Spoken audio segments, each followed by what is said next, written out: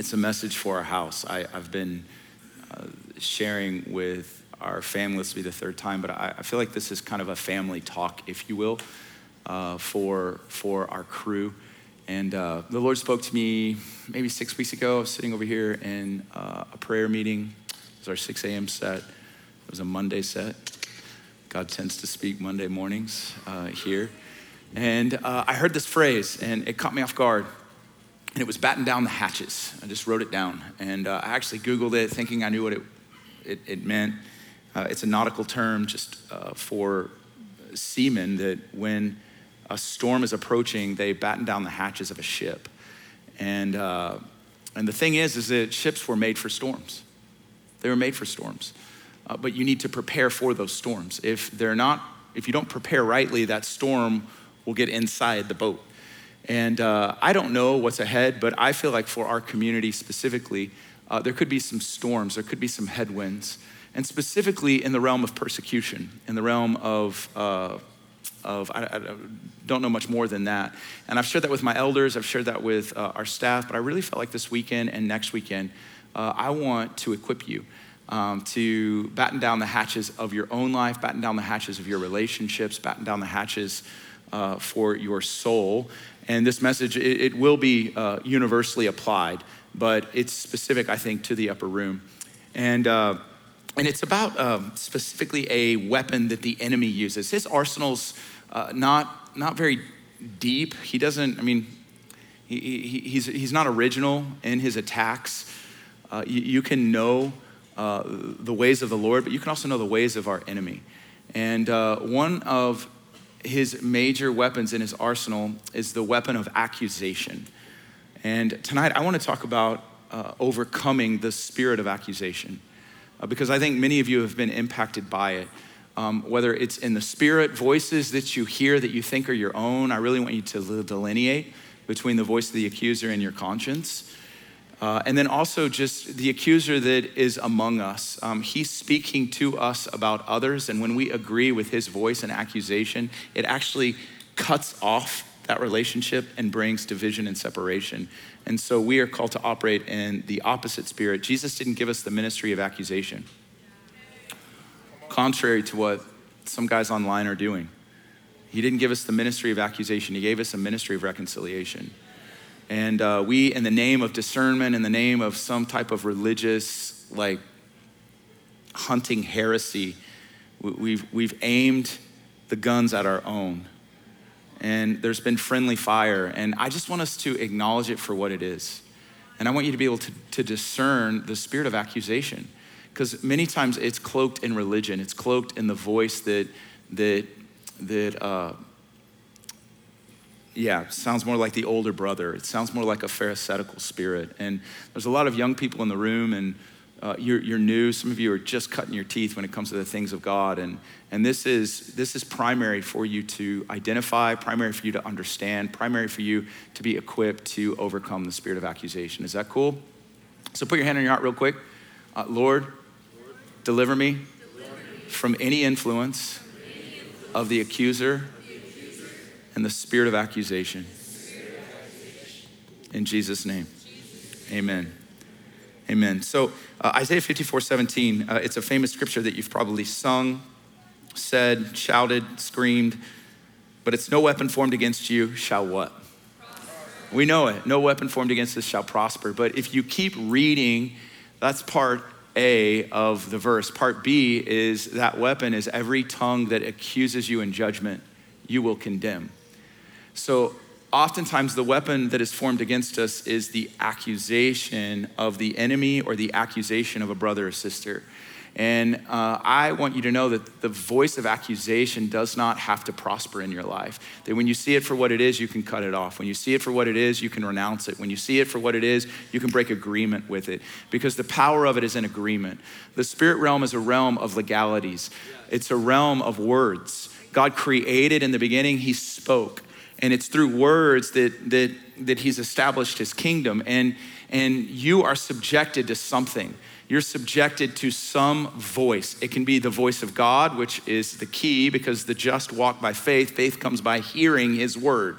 So that's why we harp on the authority of the word. We harp on you listening to God, knowing God's word, being rooted in God's word. But you can also listen to the voice of accusation. And when you listen to the voice of accusation or the enemy's voice, you actually are subjecting your heart to his authority. You're subjecting your heart to his reign, to his influence. And so some of us are demonized. And I don't mean we're demon possessed. We're influenced though by demons that are accusing. And we get slimed, and those things slime our relationships. They slime our conscience. They slime our view of ourselves. And oftentimes if we're under accusation or we're living with a critical spirit, it starts with ourselves. It starts with how we view ourselves. We love others as we love ourselves. And if you're living under condemnation and accusation towards yourself, you're gonna accuse others. Whenever I meet someone that's accusing a lot of people or walking in a critical spirit, I have mercy for them because I understand that's what they live under. And it's a real challenging thing, especially if you grew up in the church. Because a lot of times in religious communities, I mean church like religiosity, kind of like a law-based, works-oriented behavior modification thing. It really does enforce the spirit of accusation because it's based on what you do. And thank God our faith isn't based on our own behavior, amen? It's based on what he's done for us. So we'll get you free tonight of that. Revelation 12:10, end time passage, and talks about a heavenly scene. Excuse me. And it says this in Revelation 12:10, then I heard a loud voice in heaven saying, now the salvation and the power and the kingdom of our God and the authority of his Christ, those are some big words, they have come. And with the authority, salvation, and power of that kingdom, look at what happens. The accuser of our brothers and sisters has been thrown down. The one who accuses them before our God day and night. And it says that they, the saints, overcame the accuser. We know this verse, but it's the accuser. We overcome the accuser because of the blood of the Lamb and because of the word of their testimony. And they did not love their life even when faced with death. This is speaking of the martyrs in the last days. The Bible prophesies that there will be martyrs in the last days. But that martyrdom spirit starts from the accuser himself. And so this spirit will be rampant in the last days. We see it already, like, cancel culture. We have new names for it, but the biblical names is the spirit of accusation. We call it cancel culture. What's cancel culture? You cancel someone for what they've done. The cancel culture is the antithesis of the kingdom of God. You and I should have been canceled long ago. Right? I mean, dude, I'm at the front of that line. I should have been canceled long ago, but God in his mercies, God in his love, God in his long-suffering patience and kindness, he did not cancel one person. He does not cancel people because he doesn't accuse people. But the cancel culture is based on a spirit of accusation. And so the accuser of the brethren has been thrown down. And then Matthew 24:10 actually prophesies as well about the toxicity of the end time age, which I believe we're in. It says that then they will hand you over to tribulation and they will kill you and you will be hated by all nations because of my name. And at that time, many will fall away. Many will fall away. What are they falling away? They're falling away from the faith. They once walked with the Lord, but they're falling away because of the pressure cooker of that hour. And the pressure cooker is defined by many falling away because people will be betraying people and they will hate one another. Again, the antithesis of who we're called to be, but the enemy has a strategy for that hour. But so does Jesus. As things get more gory, as things get harder, as that pressure cooker intensifies, things are gonna get glorious in the church. The darkest hour will be the brightest hour for the bride. In John 17:22 and 23, it's a powerful text. It's the high priestly prayer where Jesus is praying to his Father. And listen to what he says, and I believe this is an end time passage as well. He says, the glory, everyone say the glory. But say it like this, the glory. So the glory which you have given me, I have given to them, that they may be one, just as we are one. I and them and you and me, that they may be perfected in unity, so that the world, it'll be a witness to the world, so that the world may know that you sent me and you love them just as you have loved me. Woo! We're on that trajectory as a people. But it's my conviction that you have to be equipped to know how to combat the spirit of this age, which does not want to see John 17, 22 and 23 fulfilled. But the Spirit of God will fulfill it. So if you have your Bibles, go to Zechariah 3. Say, I love my Bible.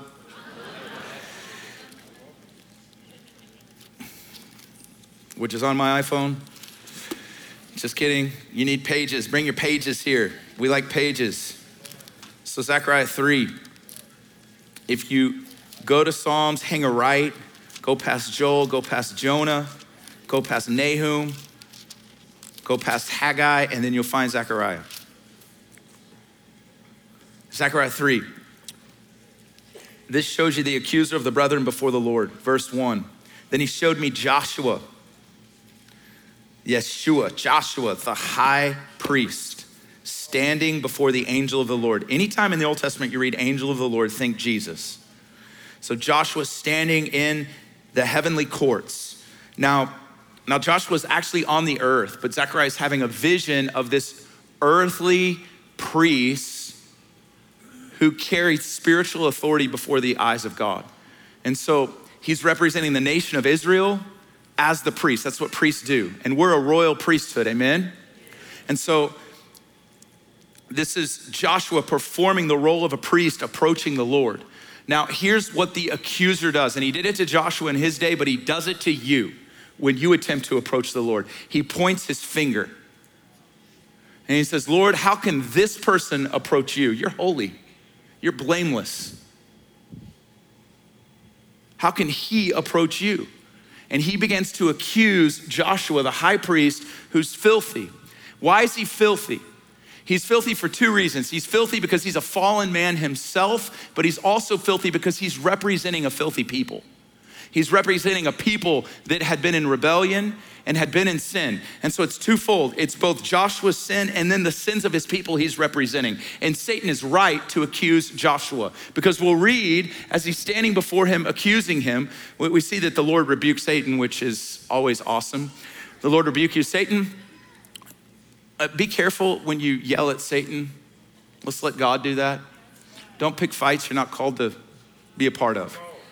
Don't yell at principalities. Don't get in that thing. Just yell the word of the Lord. All right?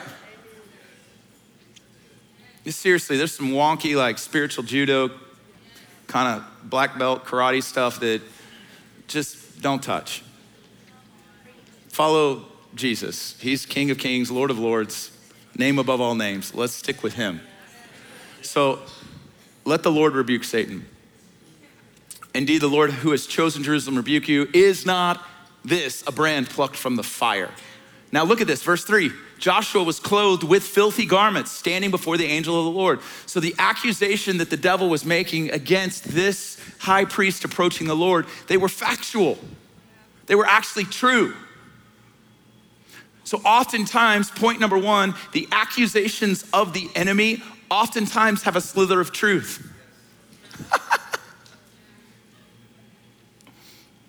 Little t, or fact, like a little f, there's a true thing in this, but God was living from a different perspective. God's narrative over Joshua's life was different, because look at what he does. After he rebuked Satan, he then spoke to those that were standing before him. And this is what he said: remove the filthy garments from him. Again, he said, see, I have taken your iniquity away from you, and I will clothe you with festal robes. Then the Lord said, let them put a clean turban on his head. So they put a clean turban on his head and clothed him with garments while the angel of the Lord was standing by. What's happening here? The heavenly narrative is hitting Joshua's life. God's view of Joshua, God's grace upon his life is falling upon Joshua. So you have two narratives colliding, but the truth of God's perspective will always trump any accusation from the devil. And this is what we tend to do with people. We tend to have resumes for people. So you look at Ryan up here and you're like, yeah, I could see him being in the highest office. He looks stately. He's the only one in a jacket. He's a businessman, pastor, well-spoken. You're looking at the external of my friend Ryan Binkley. But you know what I'm convicted of? I'm convicted of what the Lord sees when he looks at him. I'm convicted of the narrative over him and his family. I'm convicted of something much bigger than what is presented on the external. But what we tend to do is here's what we tend to do. We tend to like, you got, 5, 10 strengths, 5, 10 weaknesses, and we can see that in people. Like I'm a preacher, I preach for a living. I don't know if you know that. I do it regularly here. But I'm starting to travel more, and what happens is there's a lot of voices out there, and there's a lot of packaging for those voices. And I can't live as a messenger under the approval of those that I'm standing in front of. I have to live with a greater narrative as a messenger, lest I'll just be combated by whatever you want your ears to hear. Does this make sense? There's always two narratives at play internally, and we've got to attune our ears to the divine narrative over our own lives, but also over the lives of those that we walk with. It's just imperative that we do that. You see it in the life of David. David, Samuel shows up, he's lamenting the hard-heartedness and just the failure that Saul was. And we've looked at that before, but he's lamenting that, and God goes, get up, quit mourning this. Go to Jesse's house in Bethlehem, for I've chosen a man that's after my own heart. And so he shows up and he sees Eliab, which is the oldest, who's probably the tallest and looked the most qualified. And Samuel's like pulling out his oil, ready to go. And the Lord goes, no, stop looking at men this way. I don't evaluate men the way you do. Man looks at the outward appearance, but the Lord looks at the what? At the heart. And David wasn't even there. He's mowing the yard. He's out in the back 40. So that they call him in, and then he anoints him with oil. And then Paul describes David as a man who fulfilled God's will and purposes for his generation. The entire counsel, he fulfilled it for his generation. Paul said that in Acts 13. And I don't know if you've read anything about David's life, but 1 and 2 Samuel give a lot of descriptions of David's life. And he was anything but perfect. It to me doesn't look like he perfectly fulfilled the will of God for his life. Like there's Bathsheba, there's Uriah, there's like when Uriah reads that in heaven, he's like, Paul, did you miss that little part about him killing me? But what Paul was looking at was at the heavenly narrative over David's life. Abraham, it says that he did not waver in faith. And I'm like, Paul, did you not have access to the book of Genesis? Like what happened with Ishmael and Hagar? But he didn't waver in faith. What's Paul writing about? Paul's writing about the narrative of heaven over his life. God's fact keeping are different than ours. His accounts, the way that he views our lives are different than ours. And we have to grow and mature in understanding how to relate to ourselves and one another based on how he relates to us. Because I promise you, beloved, he does not accuse. He does not accuse. Your God does not accuse. Jesus does not accuse. You cannot find in the Gospels where Jesus accused an individual. What does accusation mean? Here's what accusation means. Accusation is to charge or claim that someone has done something wrong. The Bible says in John 3:17 that Jesus did not come to accuse or to condemn, but he came to save. The greatest depiction of that is in John chapter 8. John chapter 8, it's like a moment for cancel culture to show up in the first century. And Jesus is teaching in the temple. It would be like me teaching you right now. And all of a sudden, someone's dragged through these doors and put on this stage, and we can obviously tell what she had just been doing. Because the Bible tells us that she was caught in the very act of committing adultery. Now, where the dude was, I don't know. But they brought the woman in. And all the fingers are pointing at her. Everyone's looking at what she had just done. And it says that the Pharisees brought this woman before the council and before Jesus, this woman who had been caught, they brought her in front of him in order to catch Jesus. Look at this real quick. Go to John chapter 8. I'm not gonna read the whole thing, but John chapter 8, I think it's verse 6. Let's start in verse 6. Yeah, they were saying this woman should die, this woman should be condemned, because they were testing Jesus. They were testing Jesus so that they may have grounds for accusing him. This is how the spirit of accusation works. We accuse one, but the spirit of accusation, as one is accused, it does not stop with the one. It breeds, it gets viral in the hearts of those that are around accusation. Like I used this analogy this morning, but have you seen the meme where the Spider-Man, I think it's just Spider-Man, correct me, but where they're pointing like this? This is how the spirit of accusation looks. Everyone do this. This is how the spirit of accusation, I'm pulling a card here from Ryan. This is how accusation works. We all are pointing our finger. And it's looking for someone to agree with it. Because listen, if Jesus would have agreed with this spirit of accusation, it brings condemnation. Anytime you agree with accusation, it condemns. The purpose of accusation is unto condemnation. And here's what Jesus does, is Jesus takes the fingers that all these guys are pointing, and he knew that they were living under accusation themselves. And so he takes their fingers and he points them inward to themselves to disarm their own accusations. And he says, hey, listen, you who are without sin, you pick up the first stone. They had stones, and the oldest among them dropped the stone. Why? Because the oldest among them knew very familiar with their fallenness. And everyone around this woman is removed from her presence.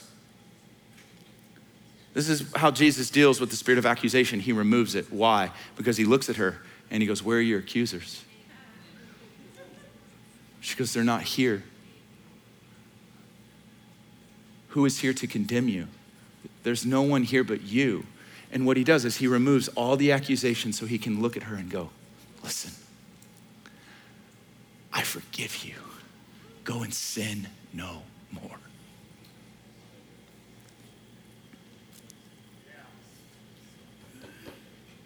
The one that could have condemned her forgave her. There was one who could have accused her. He offered her mercy. And listen, until you see yourself like her before him, all of us should have been condemned. But I love Romans 8. There is now no more condemnation for those that are in Christ Jesus, because all of the accusations, he took them. Boom. Amen?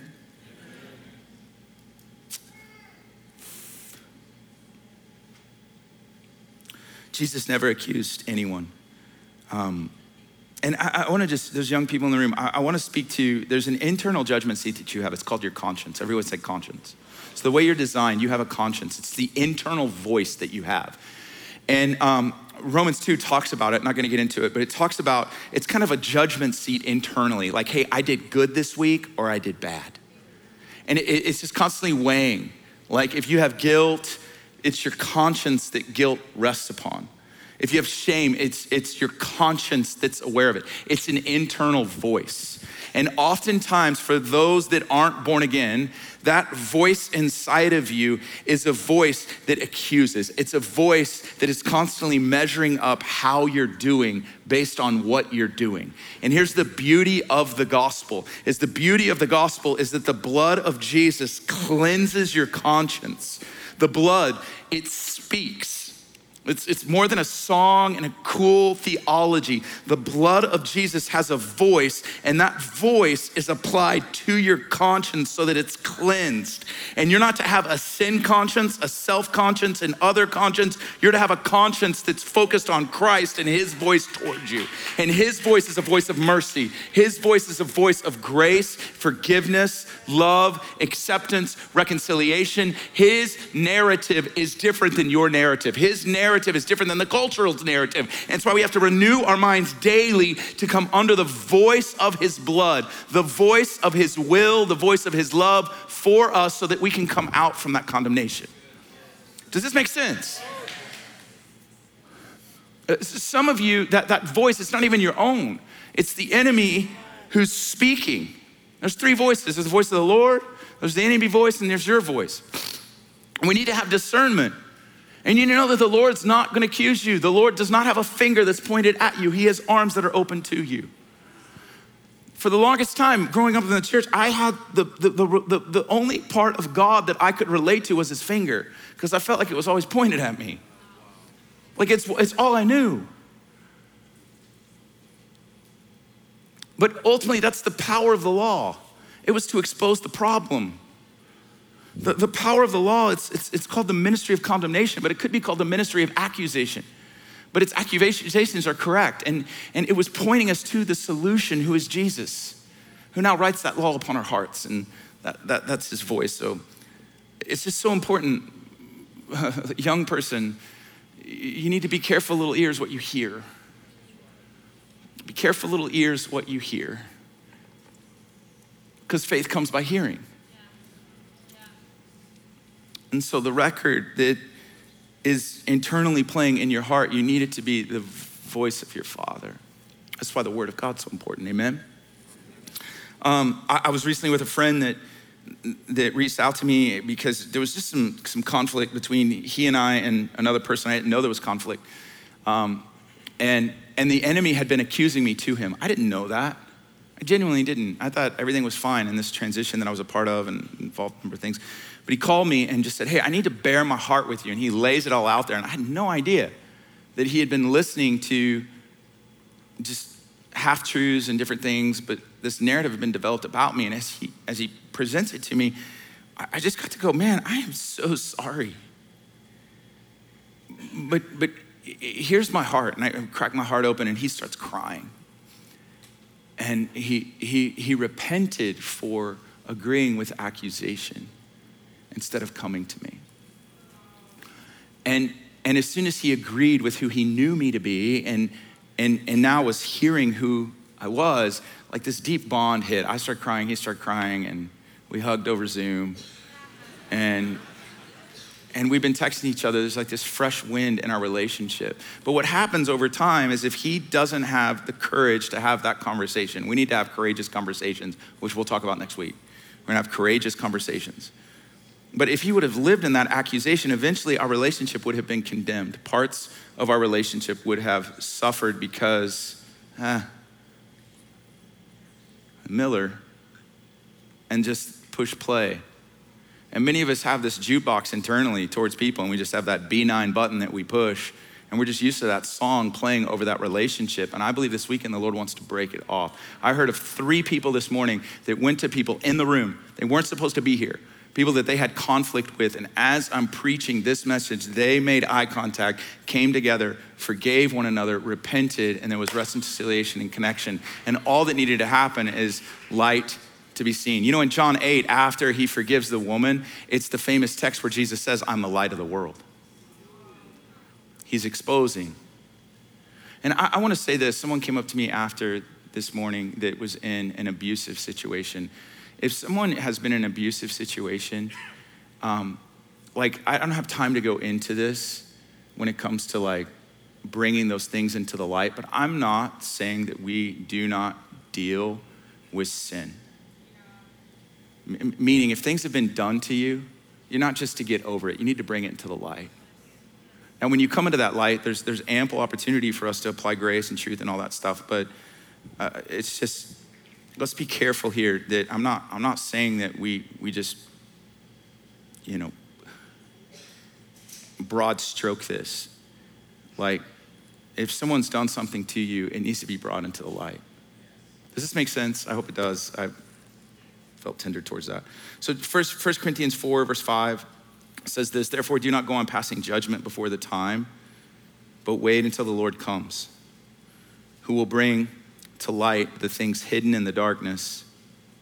And listen to what he'll do. He will disclose the motives of human hearts. And then praises will come to each person from God. So we need to be careful about judging the motives of someone else. We just do. And so let me give you some practicals just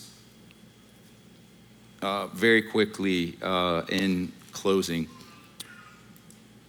Well, actually, here's the words of Jesus. Jesus said, blessed, this is Matthew 5:11. Write these down. This is worth studying. Matthew 5:11, the Sermon on the Mount. Blessed are you when people insult you and persecute you and falsely say all kinds of evil against you because of me. Jesus said you're blessed in that. And then in Matthew 5, 43 through 45, he said, you have heard that it was said, you shall love your neighbor and hate your enemy. But I say to you, love your enemies and pray for those who persecute you, so that you may prove yourselves to be sons of your Father who is in heaven. So one of the ways we prove our sonship is how we respond to our enemies, how we respond to those that persecute us and say false things about us. Because he's benevolent. Our God is, he's merciful. And then this is another powerful text, Romans 12, 17 through 20. If possible, so far as it depends on you, be at peace with all people. Never take your own revenge, beloved, but leave room for the wrath of God. For it is written, vengeance is mine and I will repay. But if your enemy's hungry, feed him. If he's thirsty, give him something to drink. For in doing so, he'll heap burning coals on his head.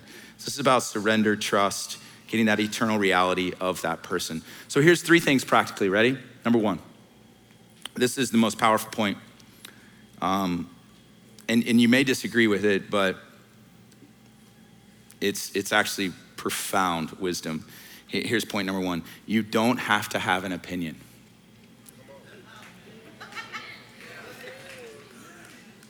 That's emoji mind blown. Like, what? I don't have to have an opinion. No, you don't have to have an opinion. You don't have to insert yourself. You don't have to defend yourself. Let's even take it any further.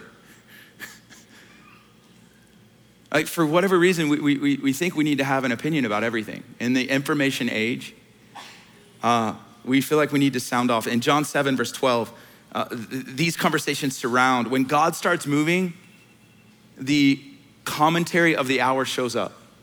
When God starts moving, like here come the armchair quarterbacks. Here come everyone and their dog sharing their opinion. And this happened in Jesus' day. Look at this. There was much grumbling among the crowds concerning Jesus.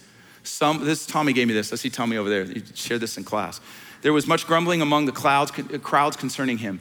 Some were saying, he's a good man. Others were saying, no, on the contrary, he leads people astray. What is this? This is a good religious commentary. But you know what? Neither one of them's right. Jesus wasn't just a good man. And he certainly wasn't a deceiver leading people astray. But it happened then and it happens today. Like Asbury hits. And if you're on your social media feed, it's like, oh my gosh, who's who is at Asbury? It's like, I gotta get in that room and take a selfie and then I've gotta tell everyone what I think of what's happening. I'm like, people ask me, what do you think about Asbury? I'm like, I don't have a lot of thoughts. It looks really awesome. It's like, let's just celebrate it. Let's see. But it's like all of a sudden we've got to get ahead of it, or we've got to get on top of it, or we've got to see what so-and-so has to say. We just live in this age of like, insert opinion here. I was Googling directions to get to Upper Room yesterday. I know how to get here, but I was in a part of town where I needed to get here quick. And so I did it, and then I hit maps. But before I hit maps, it was like directions, information, and then it was reviews of Upper Room. And I was like, reviews? Reviews?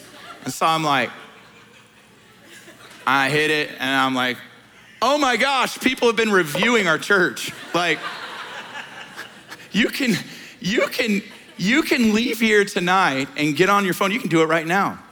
And you can give a review of what you thought of the Upper Room family. Like, what does this say about us? Like, if I go to Sly's house, Sly's a man right here. But listen, if I go to Sly's house and Sly has me over for dinner, and then I put Sly's house and there's directions and it's like review Sly's house and I'm like, meh, it's all right. Like, I wouldn't do that to Sly. Sly's house is different than the Smith's house. Like, I'm not gonna do that. But why do we feel like we need to do that? Like, preaching's meh, worship's long. I'm writing this review at 7:31. Church started at 5. Well, that's just how we do things. There's other options. Parking. That was the first one I read, was someone like, bro, wear your walking shoes. But here's the thing is, if I start reading those comments, the Lord was really quick to go, and to get in front of that. Because if I start reading them, here's the only ones I would remember, the negative ones. The only ones I remember. Why? It's like, why do we feel entitled to have an opinion? Why? Like, I think it's a fruit of the Spirit, self-control. What do you think about? I don't. Did you hear about?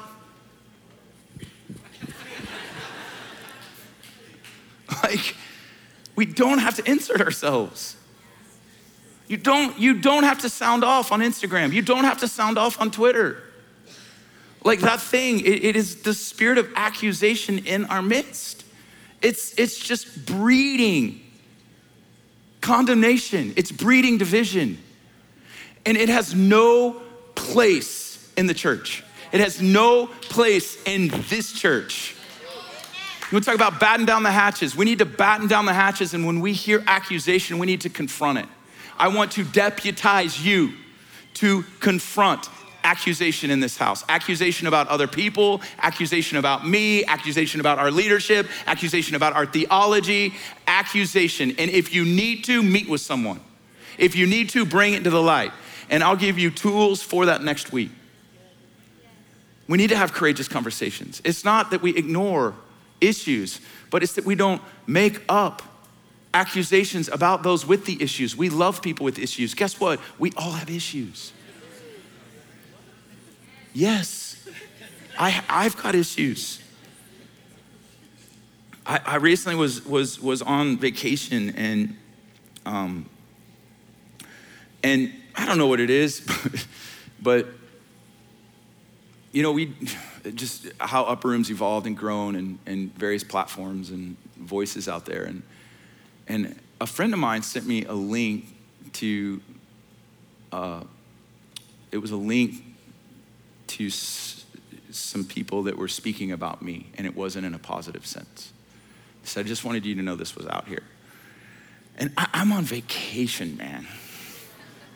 I'm in Maui. It was a ministry trip. It was. I was in Kona. I was in Kona at YWAM. It was YWAM, but then we just happened to be right next door to Maui. And we're like, let's go to Maui. So we went to Maui. It was beautiful. And I'm like, and I've been through this before. It's not a massive deal, but it just takes a second to get on top of it. It just does. Like, just bare my heart a little bit. And so I'm like, oh. And I'm like, why'd you send that to me? Don't send things to people like this. There's no room for it. Pray for people. If you read something about someone, pray for them.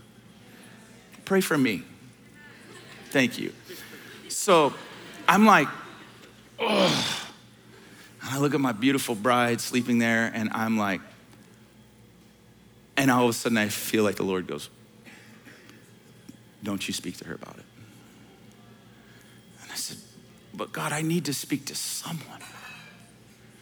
And I just see the Lord like smiling, like.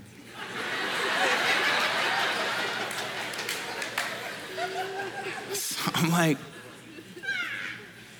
and as I bear my heart, as I put my heart before him, this is what I heard the Lord say. I heard the Lord say, do not speak about it with anyone. But him. And I'm like, God. So I get up and it's just starting to work me over. It's getting into my soul, and so I'm like, I need the word. So I get in the word, just showing you how I dealt with false accusation. So I start reading, and I took a cue out of Bill Johnson. Bill's like, read the Psalms until you feel your heart come alive. So I hopped in Psalms 30, and I'm just cruising through 30, 31, 32, 33, 34, and I get to Psalms 39. And Psalms 39, I don't know if you've ever had this happen, but it was like the letters were 10 feet tall. And And I knew the Lord was speaking to me through Psalms 39. And he says this, he says, Psalms 39:1, I said, I will guard my ways that I might not sin with my tongue. I will guard my mouth as with a muzzle. While the wicked are in my presence, I was mute and silent. I refrained from even from good. And then it says my sorrow grew worse, but hold on. I'll add commentary there. That part didn't stick up as high as the other part. So it was the other part that was sticking up really high that I was reading. And I was like, okay, the mute and silent part is what spoke to me because I felt like it confirmed what the Lord said. And so I was like, okay, God. So we wake up, we're like, my kids get up and we saw whales. There were whales jumping and I don't know, it was good. So, but I'm mute and this thing's kind of still trying to work me over. And I'm like, Lord, I love you. Lord, I bless you. Lord, I just, and my heart just kept getting like, I was really fighting internally. And so I went back to the word and I started reading the rest of this. So I went to Psalms 39. So once something sticks out, you keep reading it. So I was like, Psalms 39, that's the prescription for this thing. And look at this, it says, my heart was hot within me. While I was musing, the fire burned. And then I spoke with my tongue. And so this is how the Lord led me through this. As I'm silent, my heart started to manifest internally what these accusations were doing. And typically what I would do is dump on my wife and process with my wife. But what the Lord was saying is he was like, son, I want to deal with that inside your heart. Because I don't want accusation to be able to land in your heart. You have a fear of man. You still are dealing with the approval of man because these words are wiggling their way into your heart. And I promise you, I was like, oh, I'm so sorry. I just want to live under your covering. And I just lament to the Lord. And I had the best next 48 hours. And I've been living free of that accusation since. But what I realized is that when something hits my heart, I need to go process.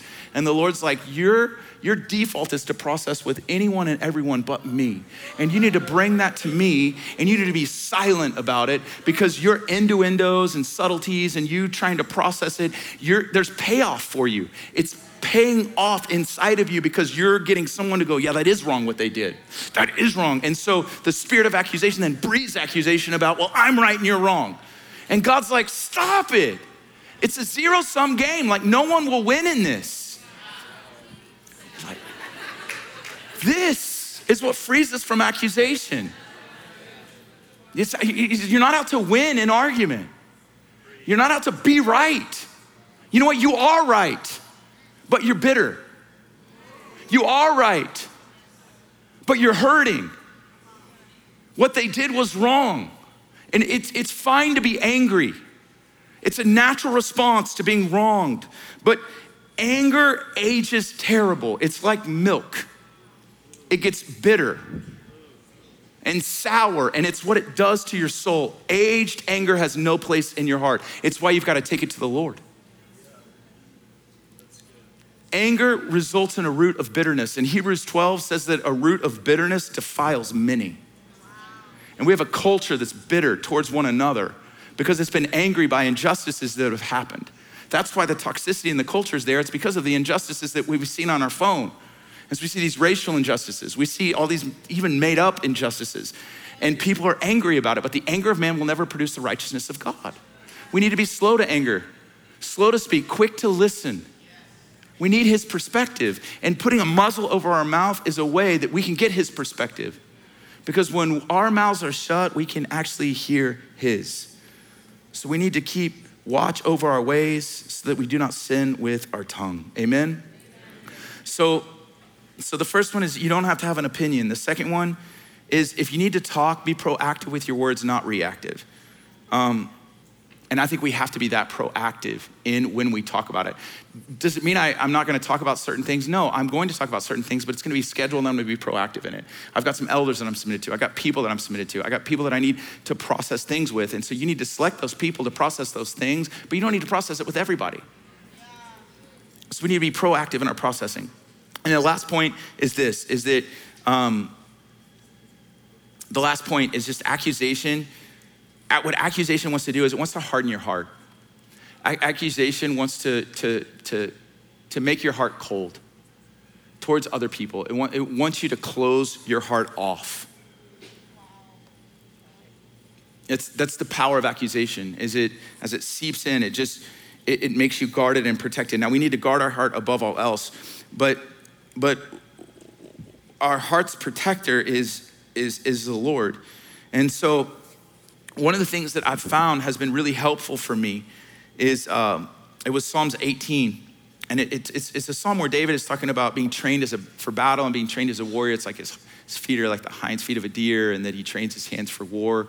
But in verse 35, Psalms 18, he says this. He says, "You've given me the shield of salvation. Your right hand upholds me." But it says, "Your gentleness makes me great. Your gentleness makes me great." To me, that line is really peculiar to me, because we don't think of gentleness and great in the same phrase. But I think gentleness is a fruit of the Spirit, and the fruits of the Spirit are actually in the context of relationships. It's in the context of us chewing, biting, and devouring one another. It's conflict. And so gentleness helps us. It helps us personally, that our hearts stay tender to the person accusing us, but ultimately tender to the Lord. I've just found a gentleness through this. Listen, gentleness defined is this. Gentleness or meekness is this. It's the opposite to self-assertiveness or self-interest. It stems from trust in God's goodness and control over the situation. The gentle person is not occupied with the self at all. This is a work of the Holy Spirit, not of the human will. So gentleness, Jesus was lowly and gentle in heart. It's the only two descriptions of his heart, meek and gentle. And so we want to remain gentle in heart. Paul, when he's confronting, put up 2 Corinthians 10, I'm almost done. 2 Corinthians 10:1, check this out. This will slap your mama good, watch this. This is really good, watch. Now, I, Paul myself urge you by the meekness and, everyone say that word, gentleness of Christ. I'm appealing to you. Meekness and gentleness of Christ. I who am meek when face to face with you, but bold when I'm absent. And then look, verse 2 is, I'm present. I don't have to be bold, confidence, propose, courageous, someone regards to you as if we walked according to the flesh. Look at verse 3. For though we walk in the flesh, we do not war according to the flesh. But connect verse 1 to verse 3. He's talking about not walking in the flesh and waging war, and it's destroying strongholds and principalities and that kind of thing, which is another teaching. But I want you to just see verse 1. It's meekness and gentleness that he approaches them in conflict, in war, in accusation. He's coming in meekness, lowliness, and gentleness. And we've got to stay in that place, because what accusation wants us to do, it wants us to get, you want to accuse me? I'm going to defend myself. You want to accuse me? No. I'm gonna come in low. I've actually found some accusations. Lord, is there truth in this?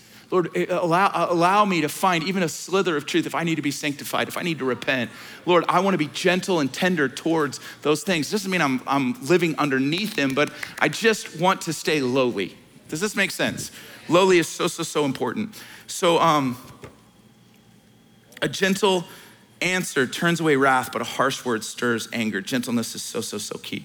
I've seen this in my wife. When my wife parents, she's so gentle. I don't have the fruits of the Spirit sometimes as a dad, especially at like 2 a.m. when they come in and you can hear them in our 2-story house, and you can hear the little steps. And then they're the loudest door openers. It's like, and you're like, oh, it's 3 a.m. and you walk right up to mom, and I am like, what are you doing? And she's like, hey, sweetie. I'm like, you just woke up. Like, how are you this tender? I don't know if it was a motherly thing, or I'm married to an angel. I don't know. Although Truman peed in the bed the other night that was on her side, and she wasn't as gentle then, but for the most part, she's pretty gentle. So let's go the way of Jesus in this. Most powerful example of Jesus dealing with a betrayer, a friend that was literally gonna hand him over. was at the Last Supper. And so grab your relics, your elements here. Has this been helpful tonight?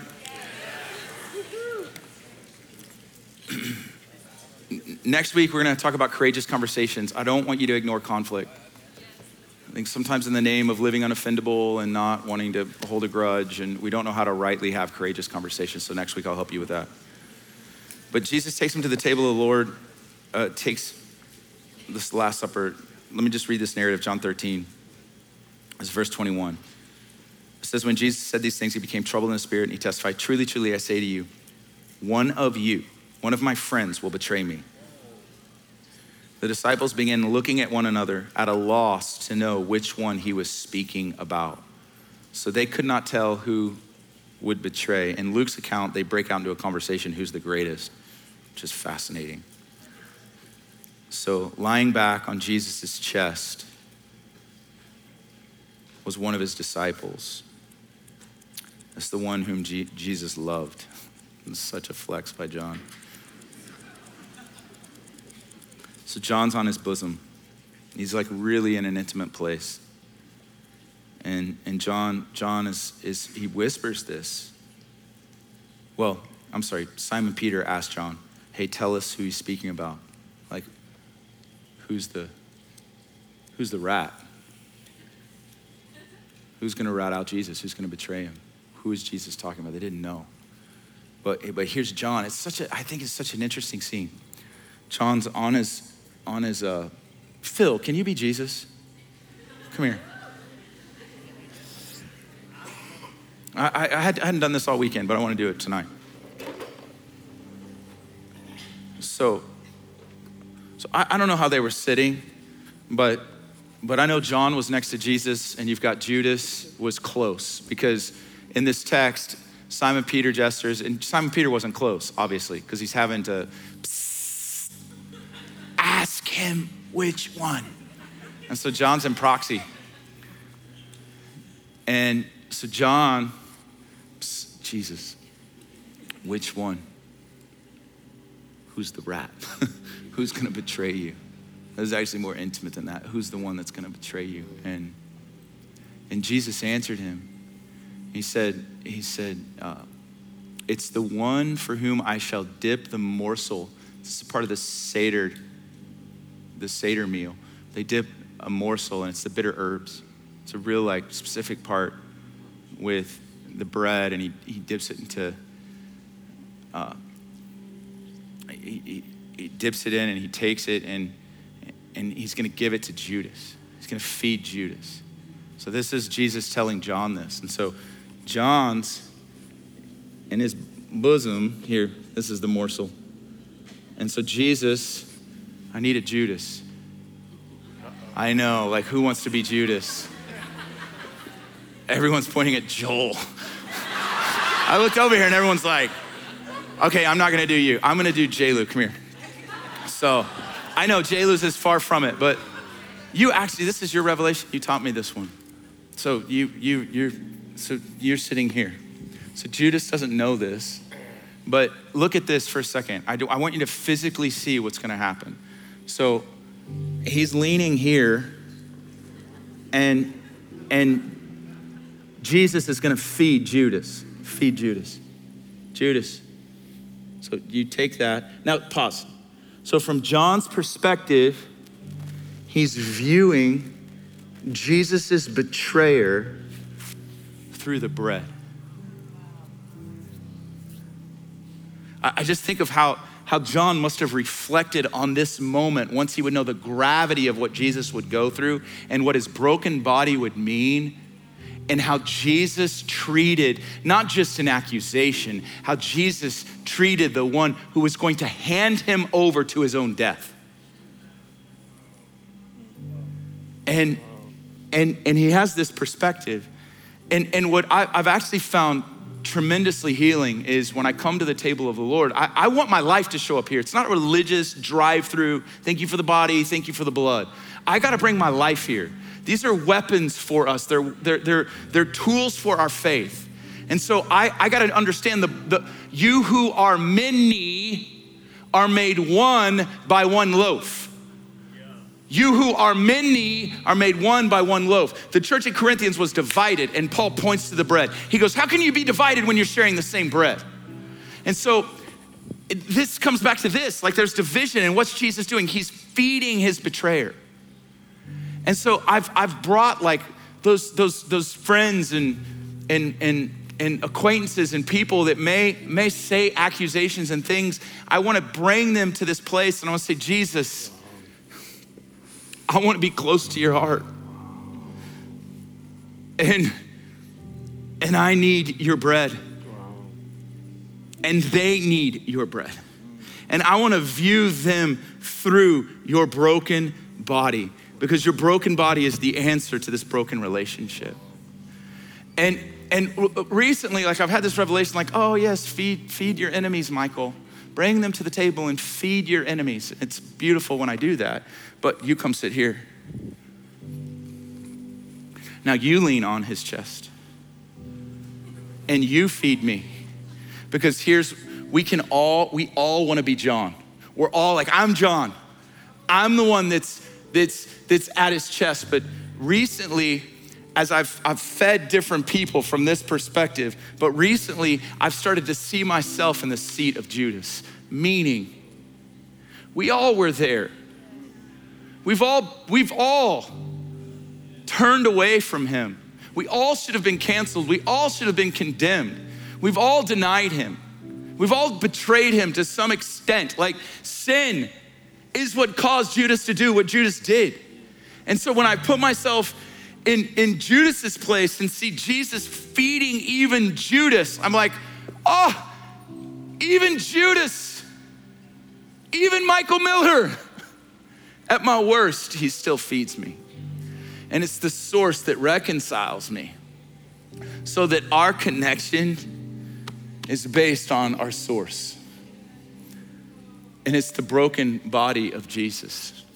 And so here's what I'm pleading with you tonight to do, young upper room. We got to get on top of the spirit of accusation. And we've got to feed ourselves and feed those that are pointing fingers at us. Next week we'll talk about action items and practically dealing reconciliation so we can thoroughly do it. But tonight, I just want to disarm the power of accusation over relationships and over people. And it's at the table that this thing's broken off. Amen? So get out your bread. And I want you to think of that person. I want you to think about that person specifically. It could be a parent, it could be a brother, it could be a sister, it could be a coworker. And I just want you to see Jesus feeding them, his broken body. Jesus in love feeding them. And I want you to forgive them. I want you to say, Father, forgive them. Father, have mercy on them. Father, feed them your bread as you feed me. Freely you've received, freely give. So now I want you to receive forgiveness for yourself, and I want you to receive the bread of life that restores you to the head, whose name is Jesus. So just take 60 seconds and do business with God along those lines.